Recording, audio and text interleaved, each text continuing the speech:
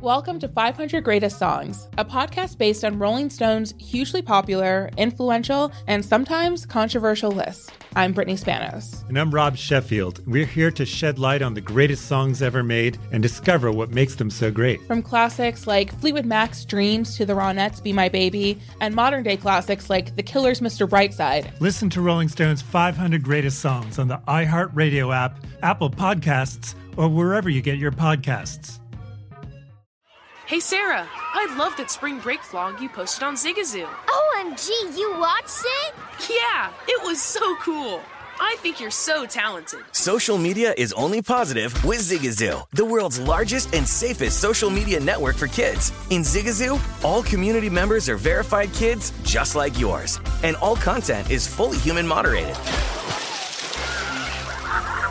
Try out Zigazoo this spring break. Download the Zigazoo app today. There's plenty to celebrate in March and National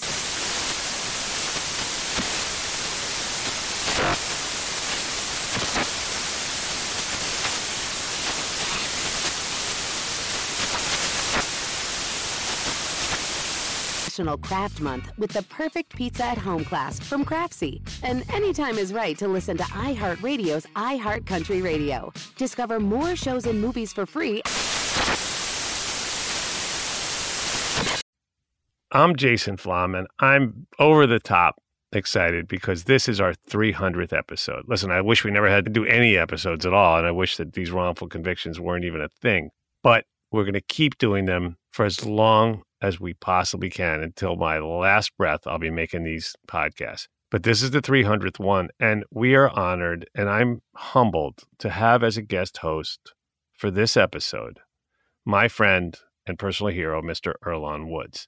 Now, Earlonne, you probably know his name because he's the guy who created and co-hosted the groundbreaking podcast Ear Hustle, which he produced while serving time in San Quentin prison. So thank you for your continued support. We still have tons more work to do, and we hope you'll listen and get involved. Back in the 1980s, Caramad Conley was living in San Francisco, California. That was during the crack era, and police was doing everything they could to stump out gang activity.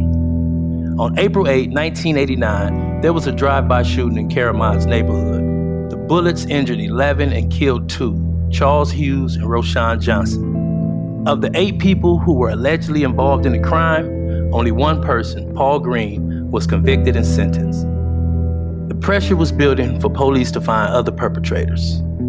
About a month before this crime happened, Caramad had gotten into a fight with another kid from school. It landed Caramad with an assault charge. So police created a narrative around this fight that it started a whole series of violent retaliations resulting in the drive-by shooting. Yet police had no evidence beyond one witness who claimed he heard Caramad bragging about his involvement. Still, Caramad would be convicted of 2 murders and 10 attempted murders. He was sentenced to life in prison without the possibility of parole. This is wrongful conviction.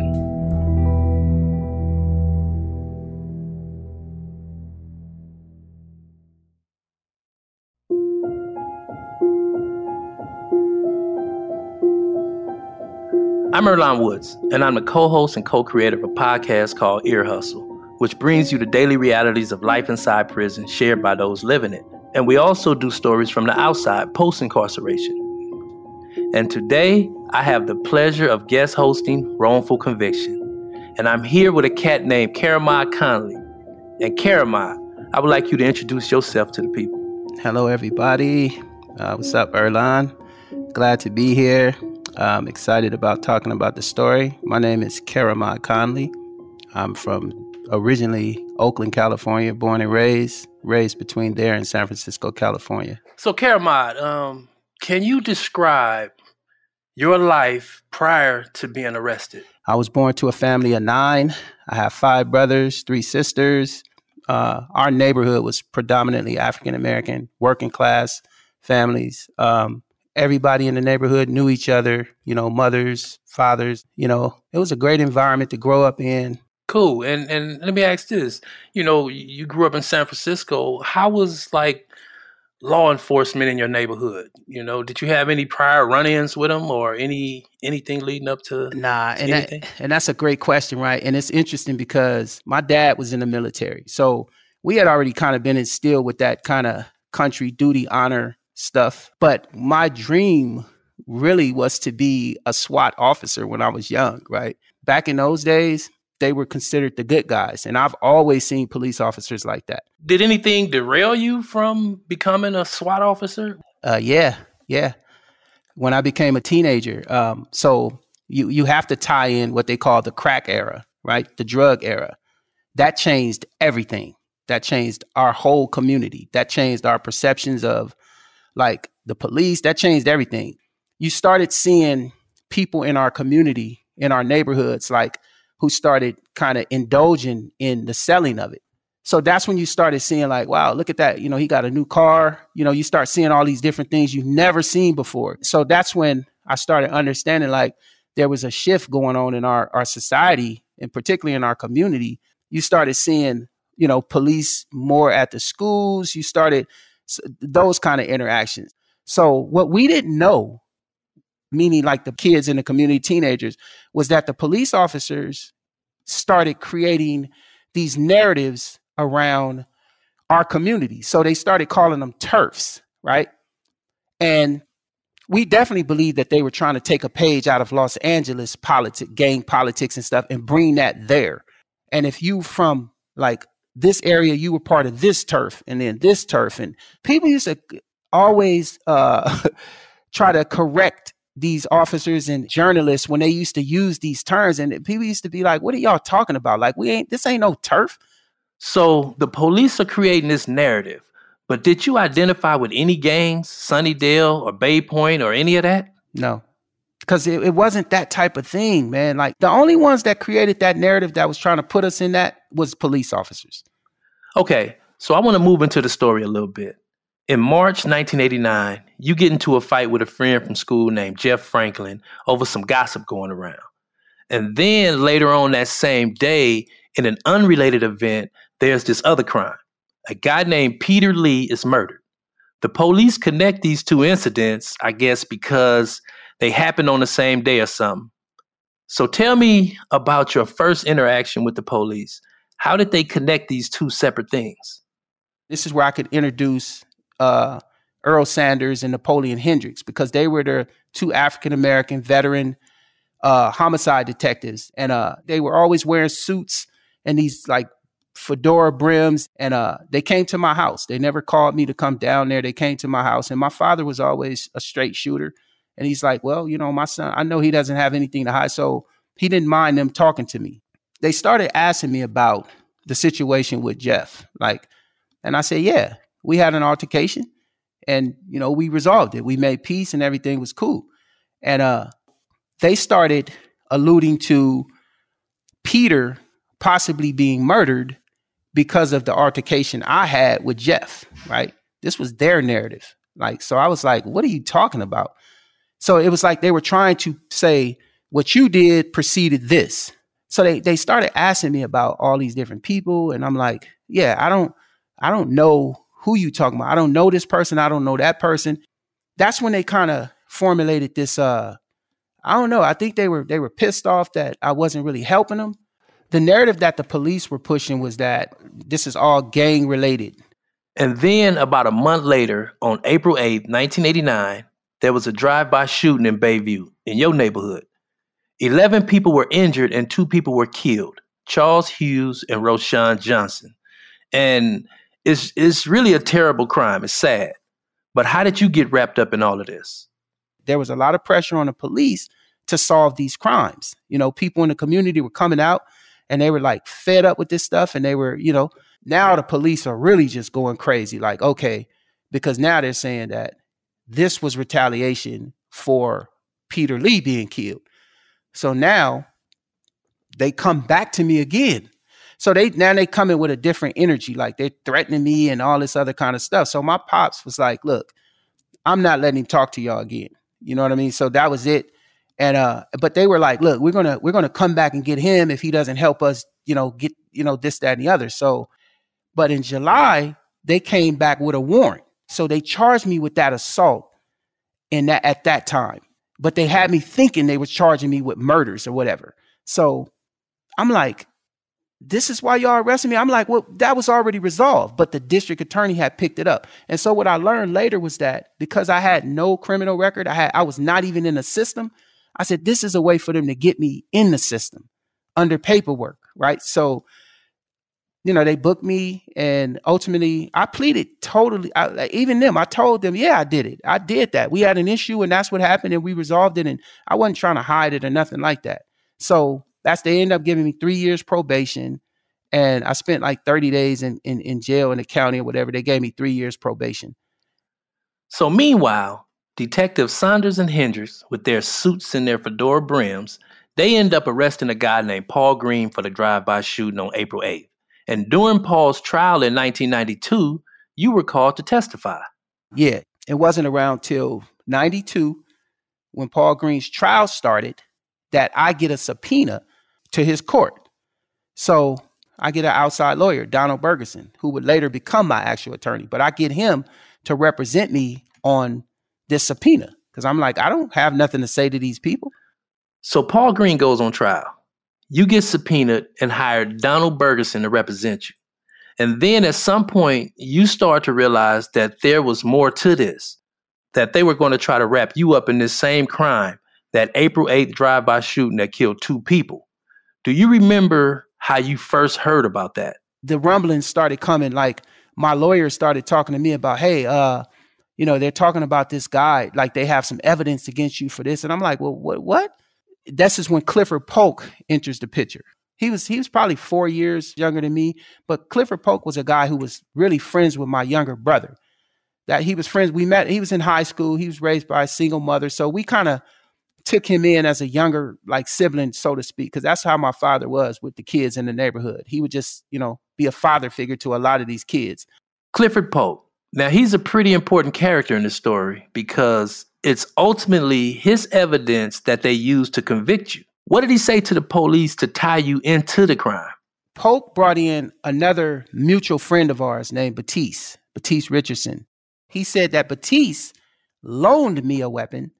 And then when Batiste went to retrieve the weapon back from me, like, hey, let me get that back. Cliff said that I said to Batiste, oh, you don't want that, man. That got Cheap Charlie name written all over it. And Cheap Charlie, that's Charles Hughes, one of the people murdered on April 8th. Cliff just made up a lot of stuff. He just started making up stuff. Like I was selling guns out of my house and he was just making up stuff, right? And then they investigated Batiste, of course, to corroborate what Cliff said. And of course, Batiste was like, what? This is bullshit. Like this did not happen. I don't know what this dude is talking about. So my attorney told me they want you to turn yourself in. And I said, I've turned myself in for what? And he's like, they have a charge against you. Like they have a warrant. And it was probably 2 months before they finally came to the house while I was there and arrested me. Okay, so now we're getting into the trial. The prosecution's main argument was the testimony of Clifford Polk. There was some back and forth between both sides as to whether Polk was being incentivized by the police to implicate you, but Polk said on the stand that he wasn't in witness protection and he wasn't getting anything in return for his testimony. And this is really important, and we'll get back to that later on. So all this is going on, and you actually decide to testify in your own defense, something that you rarely see. Why did you decide to testify? So one of the primary reasons why I testified is because, one, I didn't do it, right? And I wasn't afraid to get up there, and I knew whatever the district attorney was going to say about me, like I had already admitted to it, meaning like my prior assault or whatever it was. Like, so I knew beyond that, anything he tried to allege against me, he would be just making it up.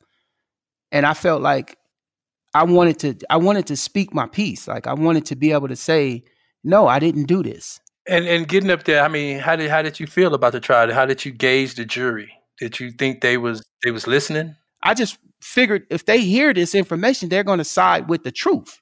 So the way that the DA spun it, though, he painted a very effective picture.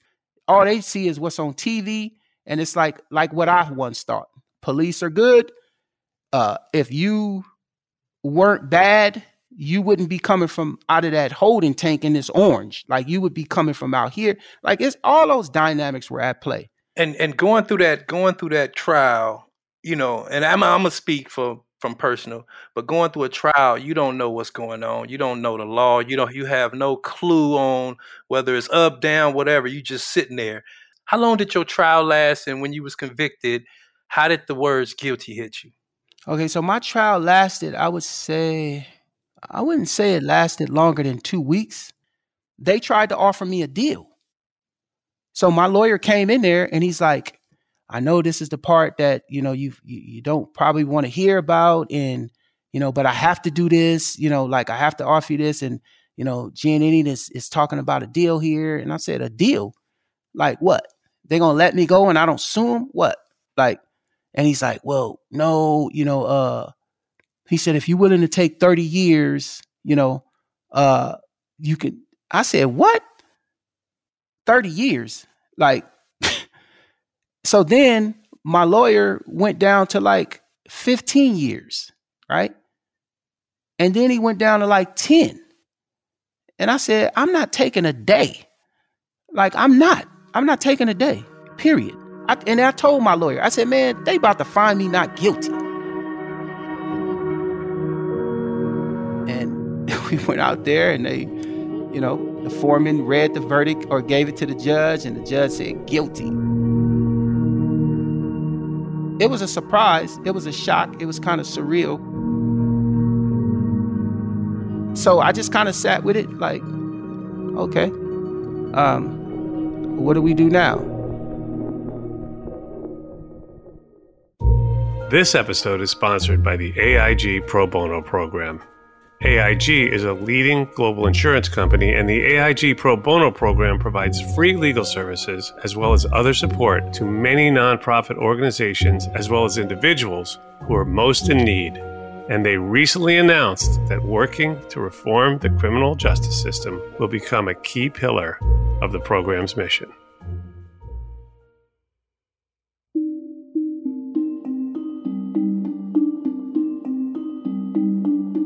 Once that happened, it was just guilty on all these charges, right?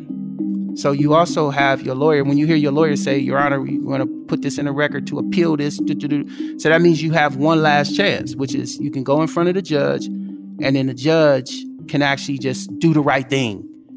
Like I don't believe that the burden of proof was met on the side of the prosecution. And that's what I was hoping for. And I really thought that was going to happen. And I spoke to the judge. I told the judge, I said, listen, all I expected was fairness and impartiality. And I haven't gotten any of that.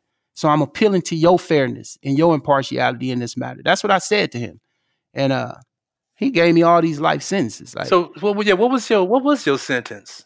So I ended up with 12 life sentences, 2 without parole, plus 26 years. Damn, how long? I know I might be joking, but shit, how long would it have took you to do all that time? Well, it meant I would have had to die once, come back, die again, come back, die 10 more times, come back, and then do 26 years. That's what it meant. Like, the shit didn't make no sense to me. It was surreal. It did. I'm like, you could have just gave me one life sentence and it would have held me. But it essentially was a death sentence. That's basically what it was. Hey, I used to clown with one of my partners. He had 210 years to life and shit under the 3 strikes law. And we used to be like, man, so when you get out? Okay, so you on your way to prison from the county jail. And, it's a trip, man. I've always wondered about, innocent people in prison. I was pretty much guilty for my actions, you know what I'm saying? But while I was in prison, I used to always wonder, were there innocent individuals? So I got to ask, man, what was prison like for an innocent man?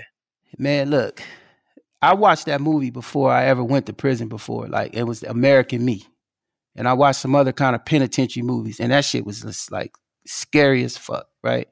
So I was like, God, I never want to go to prison, right? And this is before any of that stuff. Like, it was just that environment, that culture, right?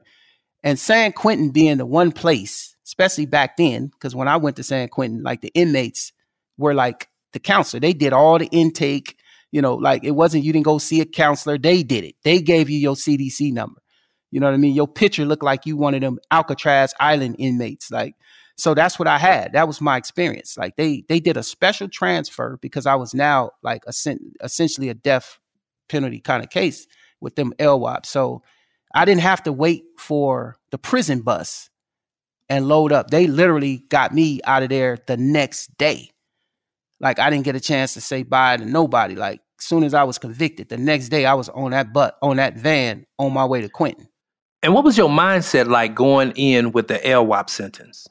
Life without the possibility of parole. It didn't compute because it didn't make sense to me. Like I didn't understand what that meant. Like this is my first time going through something like this. So I didn't understand that it meant you gonna die in prison. You ain't never going to the board. I didn't understand any of that. I just assumed at some point somebody gonna get me back. My lawyer or somebody gonna find something. And again, we had an appeal in. So you hanging on those hopes like that, your appeal. And so I just told myself immediately, I said, you know what? I'm just going to meet this environment how it meets me. Like, that's what I'm about to do. I have to ask, man, like what was a bad day in prison for you? Every day. There's not a prison I went to. I'm talking about by the time I left prison, I had been to like 10 different and all maximum security prisons because of my LWAP. Everywhere up north to down south by the Mexican border in between. Like I've been to all of that. And I tell you, it was because of the type of sentence I had. It meant that I was only going to be around what they call the most violent kind of inmates, the most, all of that stuff. And it lived up to every word of that. Like 2 years after I was in prison, I was almost murdered in an unprovoked attack by some white supremacists. And just real quick, what happened? Me and a friend of mine was just like walking the track, and it was like these five guys. They were Nazi lowriders, as they call them, NLRs back then, and they all had flat pieces of steel, like, and two of them came at my partner, like three of them came at me, and thank God, like divine intervention in my fighting skills, because I did receive like some puncture wounds. Like I got about 9 puncture wounds out of it because it was 3 of them, but they didn't hit no vital. They wasn't able to hit vital organs because of the fact that I was fighting back. And the guards were shooting and stuff like that. And in turn, that put me in like a war mode mind. Like when your security is breached like that, like it's like what happened when I was on the streets. Like my perception changed from that point. So it's safe to say you've seen a lot of violence in those level 4 prisons. Every day.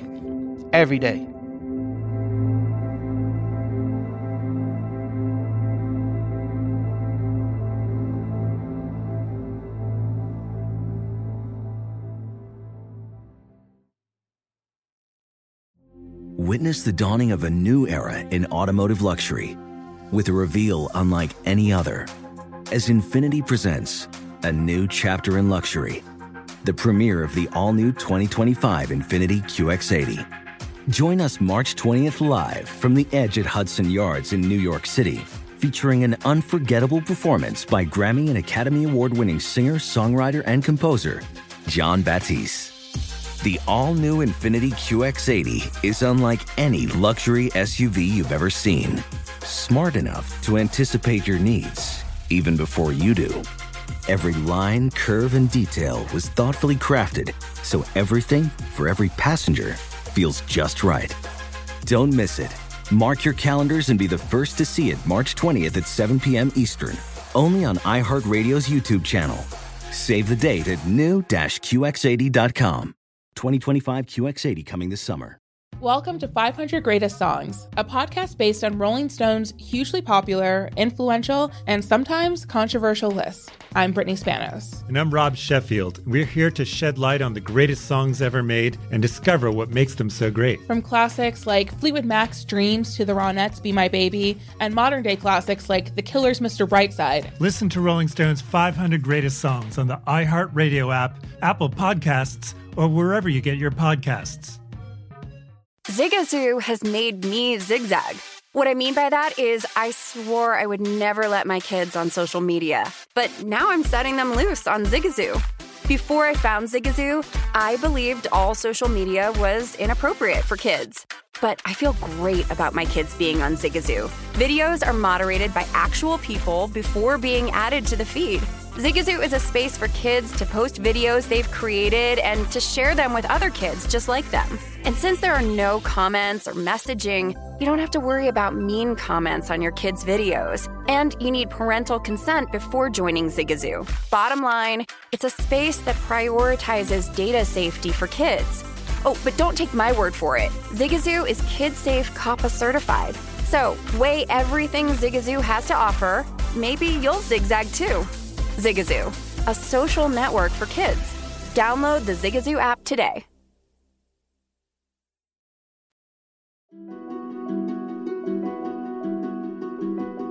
I was just like you. I looked at the Court of Appeals as a way to get out. How did it work out for you in post-litigation? Did you win your appeals? Denied. I was denied all the way through.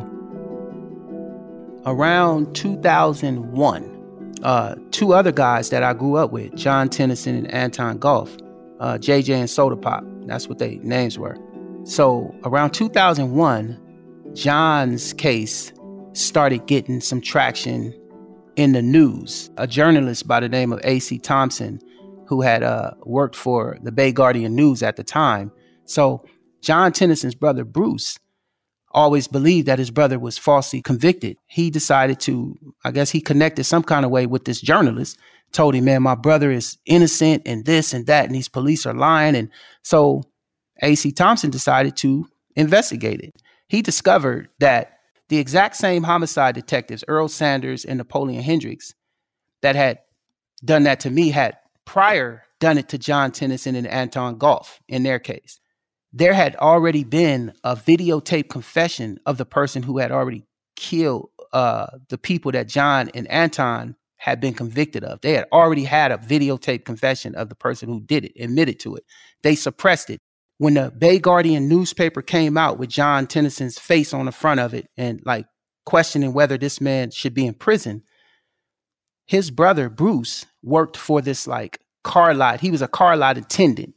And next to his car lot was the law firm Kecker and Van Ness. So what Bruce did was Bruce took all those Bay Guardian newspapers out that thing and he put them on their car windows. And they happened to have a pro bono wing in their firm. So they investigated, and sure enough, they found out that there was a suppressed tape and that these two guys had been framed. So at the same time in 2003 that they were being exonerated, I received a letter out the blue from the Innocence Project. I sent the letter to my father, and my father gathered up all my information that they were requesting and sent it to him. So the Innocence Project, once they connected the dots and seen that we had the same homicide detectives that had done all of this, they started coming to visit me. Yeah, this is a crazy kind of story. The Northern California Innocent Project ends up taking your case, and they bring it to Kecker and Van Ness, hoping they would have some more information that could help you out. They end up talking to this lawyer, a guy named Daniel Purcell, who worked on John and Antoine's case. And Daniel Purcell says to this day, he said, if it wasn't for your name, you would still be in prison. He said the name registered, and he said, like, where have I heard that name from? During the investigation of John and Anton's case, they sent an investigator. They had a motion for discovery, and I guess the city said, you can go check this storage unit and these files and whatever. You know, and he had to go under the debris and all of this stuff to pull these boxes out. It just so happened to have numerous boxes with my name and all kind of other stuff connected to it. And Dan was like, so the first thing Dan did was he contacted my old attorney, Donald Bergeson. And he's like, hey, Don, like, you know, who did tell him who he was, what they were doing. He said, yeah, so we have these boxes and it has all these receipts and this and this and this. And my lawyer at Donald was like, I knew it. I effing knew it. He was like, and then it made sense to me because back when I was in trial, this man used to file so many damn motions, right? And he always alleged that the district attorney, Alfred Giannini, was withholding information and not turning everything over. So much so that we had to have a special hearing in order to resolve it once and for all. And that's when Giannini went on the record and back then and was like, Your Honor, I've given and furnished Mr. Bergerson with everything, this, that, and the other. So now we got all this suppressed evidence sitting right here. So what ultimately came to light from all those boxes of suppressed evidence was that Clifford Polk not only lied when he named you, but he was actually paid to do it. In the trial, Clifford said that he wasn't in witness protection, but the evidence in those boxes proved that he was. He'd been paid a nice chunk of change to name you in this crime. And then in 2005, 10 years after you were sent to prison, Cliff recanted his testimony. He said that he was telling the truth now because he could no longer live with the guilt of you being in prison for a crime you didn't do. Do you hold any animosity towards him? I never saw Cliff as anything other than like a victim as like me. Cliff is a young kid, and he's scared to death of these homicides. They do the same, I assume, the same thing that they tried to do to me, to him, but it worked on him. And your lawyers from the Northern California Innocent Project ended up taking this suppressed evidence all the way to the California Supreme Court.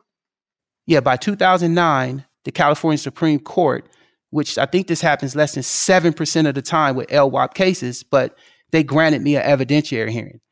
So for the first time in all these years, I was able to come back in 2010 for a week, and we were able to depose the district attorney. And I think Hendricks, the Sanders' partner, had passed away in 2008 by this time.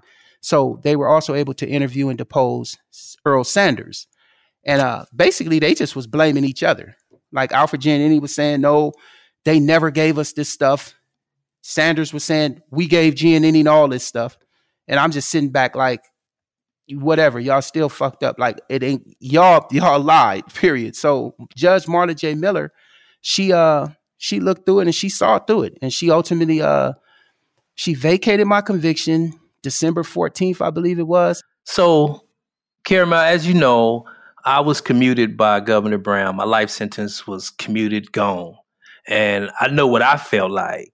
I have to ask you this. How did you find out that you were getting out? I was just in the cell. Like, they had sent me back to prison and I was doing what I do. And one of my friends came up to me and he was like, man, you going home, right? And I was like, what? He was like, man, you going home. And he slid the newspaper, the San Francisco Chronicle, to me under my door. And it had my article right there on the front page. Judge vacates conviction, right? So I'm looking at this and I'm like, oh shit. So then you really start feeling like, get me out of here right now. What am I doing here? Like, you think you free now, right? Yeah, trust. I know that feeling about let me out now. But the DA can hold you in there to see if the city wants to retry the case. But luckily for you, the DA at the time, Kamala Harris, the one that wants you to wait and see what happens with the city, she was leaving office to take a new job as the California Attorney General. She was being replaced by a new DA, George Gascon. The first major order of business he did was dismiss my case outright. Like, just straight up, just dismissed it. And then I would be released January the 12th, 2011. Shout out to George Gascon. Absolutely. That's a good man right there. And you have to explain, man, like, what was that day like when you first walked out? Like, what did you do? Of course, I was elated to be getting out, but now it's like, fuck, like, I'm out of prison. Now what? You know what I mean? Like, I'm coming out of a controlled environment, extremely controlled environment, to just basically be able to do what I want to do. So it was overwhelming. Like, it was scary. I was happy about it. But it was just like, I got to take this one day at a time. But then ultimately I just kind of, was like, you know what? I'm finna take this head on out here, and that's what I did. I never looked back, And now that you're free, what are you doing? Well, when I first came home, like I was always like going to different law schools, and talking to the first and second year law students. And I was doing this like all over the state. Like, I was just going everywhere, anywhere I was invited. Like, I love talking about this story because it almost feels like it's not me I'm talking about.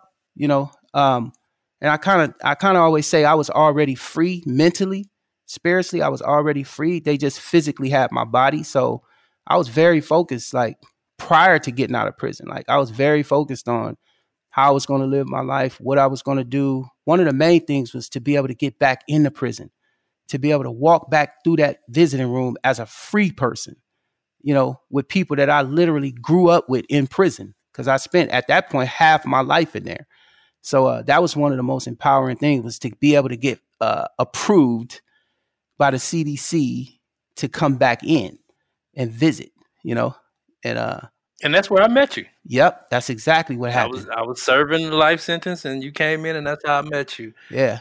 So from that point, it was all about, okay, I know all these great stories and different people in prison.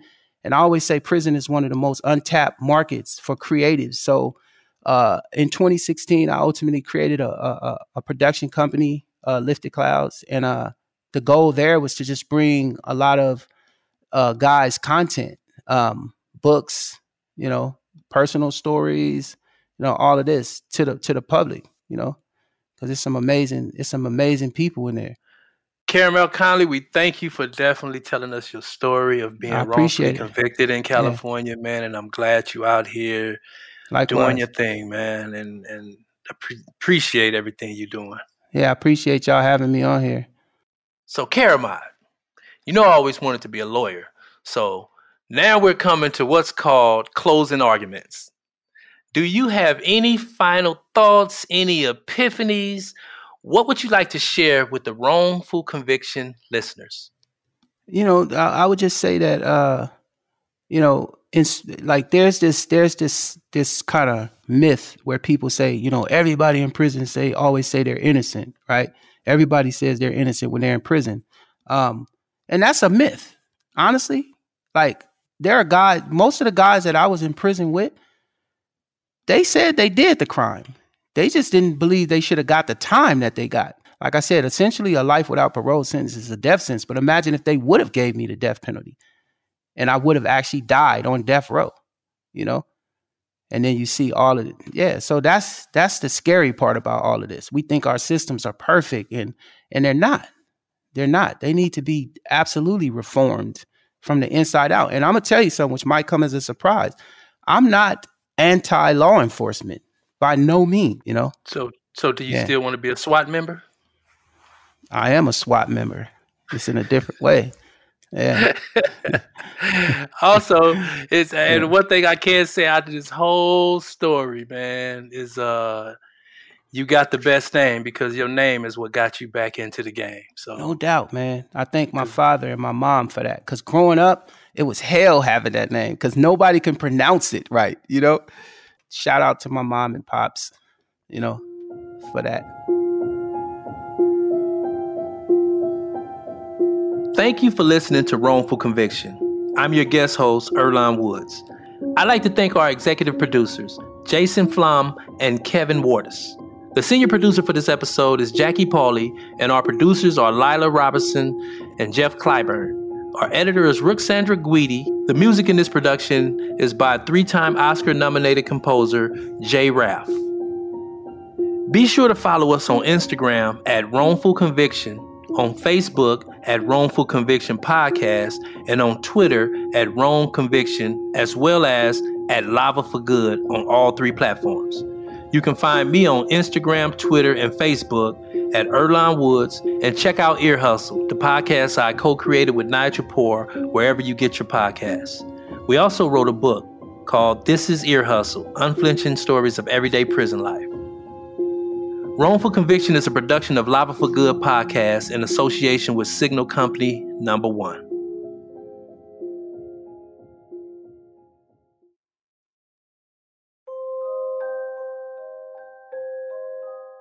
On next week's guest-hosted episode of Wrongful Conviction, my friend and personal hero, exoneree and musician Jimmy Dennis, is going to interview Chester Holman III about their harrowing, tragic shared experiences of having been locked up in Philadelphia for crimes they didn't commit.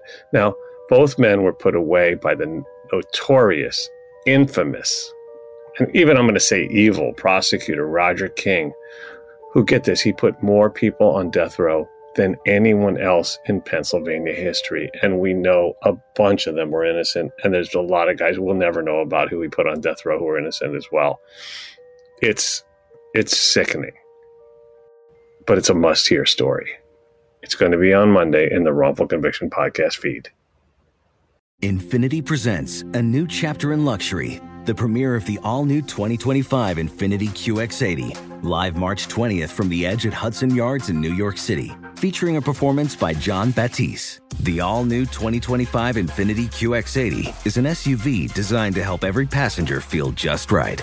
Be the first to see it March 20th at 7 p.m. Eastern, only on iHeartRadio's YouTube channel. Save the date at new-QX80.com. Don't miss it. 2025 QX80 coming this summer. Does money stress you out? Let Facet flip your financial chaos into clarity. Finding Facet immediately put us at ease. Facet's innovative approach to financial planning ensures your money works as hard as you do, enabling members to experience the joys of having your finances in order. And that makes us Facet for life now, I guess. Visit Facet.com, FACET.com to learn more. This ad is sponsored by Facet. Facet Wealth is an SEC registered investment advisor. This is not an offer to buy or sell securities, nor is it investment, legal, or tax advice. These testimonials are from current Facet members who are not compensated. All opinions are their own and not a guarantee of a similar outcome. Welcome to 500 Greatest Songs, a podcast based on Rolling Stone's hugely popular, influential, and sometimes controversial list. I'm Brittany Spanos. And I'm Rob Sheffield. We're here to shed light on the greatest songs ever made and discover what makes them so great. From classics like Fleetwood Mac's Dreams to the Ronettes' Be My Baby, and modern-day classics like The Killer's Mr. Brightside. Listen to Rolling Stone's 500 Greatest Songs on the iHeartRadio app, Apple Podcasts, or wherever you get your podcasts.